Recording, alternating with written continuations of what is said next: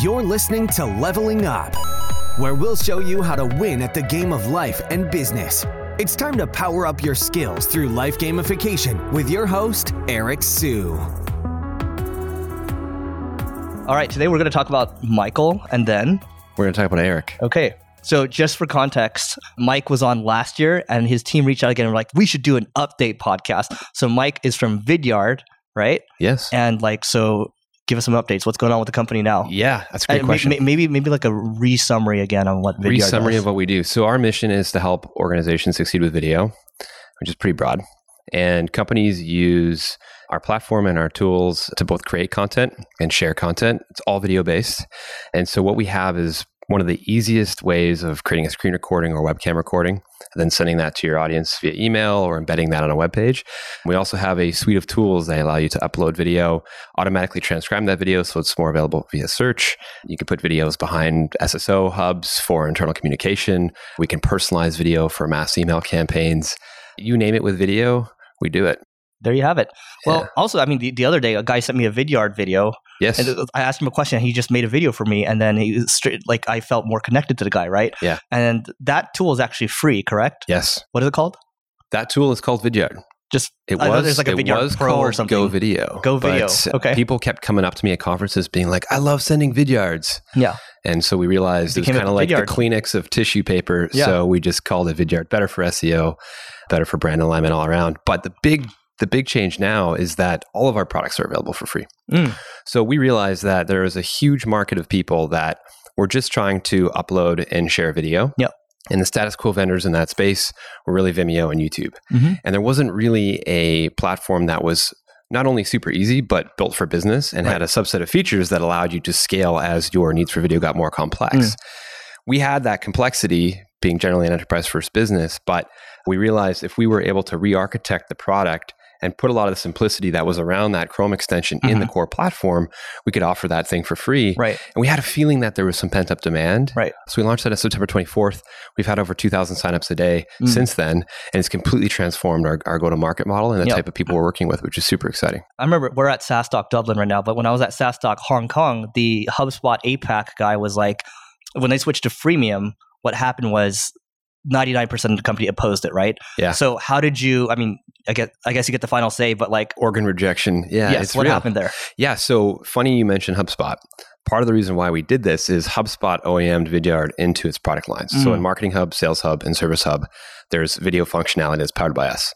And in the years since we launched that, 25,000 organizations have signed up, uploaded over 250,000 videos. And so we had this prior experience through a partner that these free users were upselling, and we're doing so in a very frictionless way. And so we use that momentum to put that into our core business. And so we were able to drive that change inside the company simply because we were already doing it through a partner, and we had the Chrome extension available for free that we were running a sales motion against as well. That said, ensuring that the product is being built to match the requirements of a free user base and an enterprise user base is not a inconsequential shift to make. Huge. Yeah. And traditionally, our engineering team and our product team was very much designed to work on the code base and prioritize the code base and the quality of the code and the efficiency of the code and a lot of the microservices that sat beneath our features. We made a big transition that said, now you're going to be aligned to the customer funnel. So we have a free team that has a PM, a designer, and a bunch of engineers. We have a pro team, same structure, a business team, and an enterprise team. And they share the core architecture, which is in these vertical guilds, but horizontally, they focus on the features and functionality that those users specifically need. So a good example of this is an enterprise needs a bunch of security. They need SSO, they need to be ADA compliant, they need to be accessible. Our transcriptions, our closed captionings, we're the only accessible video platform today. That's because of the enterprise needs. A small business or an individual user doesn't necessarily need that. Right. So we have to bifurcate that product approach and ensure that the features are built to acquire users on both ends of the spectrum. And so you said you're getting 2,000 new signups per day right now? Yeah. What were you at before? Well, before we were at none really. Yeah. I mean, we had the Chrome extension, obviously, which was probably doing 50 to 80% of that on a monthly basis if I project it forwards. The number I quoted you is just the new Vidyard free product, which is the hosted solution plus a lot of the creation tools. And that product itself was never available for free. So Right. we went from 0 to kind of 2,000 new signups a day, which gives us a huge funnel now of having conversations with people Right. that have familiarity with what they're doing with us, right? Instead of us calling them and saying, hey, have you heard of Vidyard? No, here's what we are to you. Can you share a range of what % of those generally convert? Yeah. So activation is north of 30%. For us, an activation is what we call a monthly active user. And an MAU is someone who has signed up for the product, uploaded or created at least one video, and has at least one view. So we're pretty strict with our MAU principles. A lot of companies would say anybody who signed up is an MAU. We know that, again, our mission is to help people be successful with video. If they're not actually using the product and they're not actually getting people to view the videos that they're producing, then it's obviously not effective. And then from that point down, conversion to paid is actually from a free audience is I believe between 5 and 10%. Sounds about right. In the week, which is actually pretty reasonable, right? Yeah. Like we expected way less signups and less activations because we haven't really even focused on juicing the funnel in terms of traffic. This is purely organic. We're not doing anything paid, and we haven't even started tweaking the product to ensure better activation. We're going to introduce Clippy. Yeah, remember Clippy? Yeah. You're bringing it back. We're bringing Clippy back. Wow. No, I'm just kidding. The team would hate me saying that, but I think we should. Yeah. Tool tips for you, Clippy. I love it. Yeah, okay. yeah. So what's interesting, I mean, my other podcast co-host, Neil, he bought Ubersuggest, and Ubersuggest on Google Trends now, because it's free, has overtaken the two primary SEO tools, SEMrush and Ahrefs, and because it's free, right? So that's like the new trend, the new hotness. Yeah, well, I think it's really simple, right? Salesforce said, hey, this whole on-premise thing sucks. We're going to now charge you a subscription, which means you're going to have to get value out of this product to keep paying for it. Right. I think the big transition we see in the industry is MarTech, for example. When we launched, there was 150 companies. Now there's 7,000. We all say the same thing to the CMO. So in a commoditized market like that, the product that offers the most value in a frictionless and very quick, high velocity way is the one that's ultimately going to win. Right. Because Brian Halligan, back to HubSpot, at Inbound, asked an audience, how many of you have made a software purchasing decision in the past year? And it was all CMOs, VP sales. Nobody's hand went up.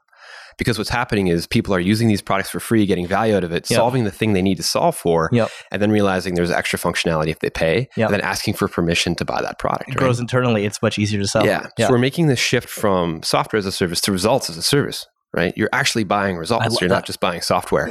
And that makes companies like me so much more accountable, or companies like Vidyard, to actually making people successful with the product. So that's this big transition to free. I think Slack was the first one that did it really, really well and achieved near infinite scale compared to their peers and competitors in the market.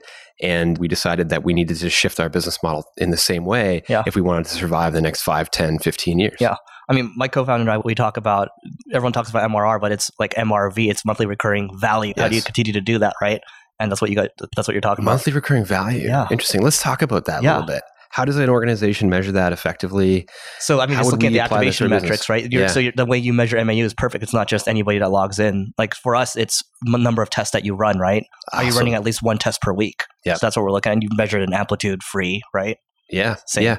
Well, I think at some point in this whole conversation of building a SaaS company, right, everybody gets into the unit economics. But the unit economics are the result of a customer actually getting value out of your product. Totally. And so few CEOs talk about the way people actually use the product and the value they get out of it. And I find that kind of bizarre. Here's our ARR. Here's our MRR. That's it. Yeah. Again, I think back to your point on this organizational shift and some of the challenges we had, it was really just lining the whole company up, not with Vidyard, but with the customer of Vidyard. And to that point, we actually shifted our stakeholder list and said the customer is number one. And everything we do has to be for the benefit of the customer. I mean, we come from Y Combinator, where the mentality is build something people want.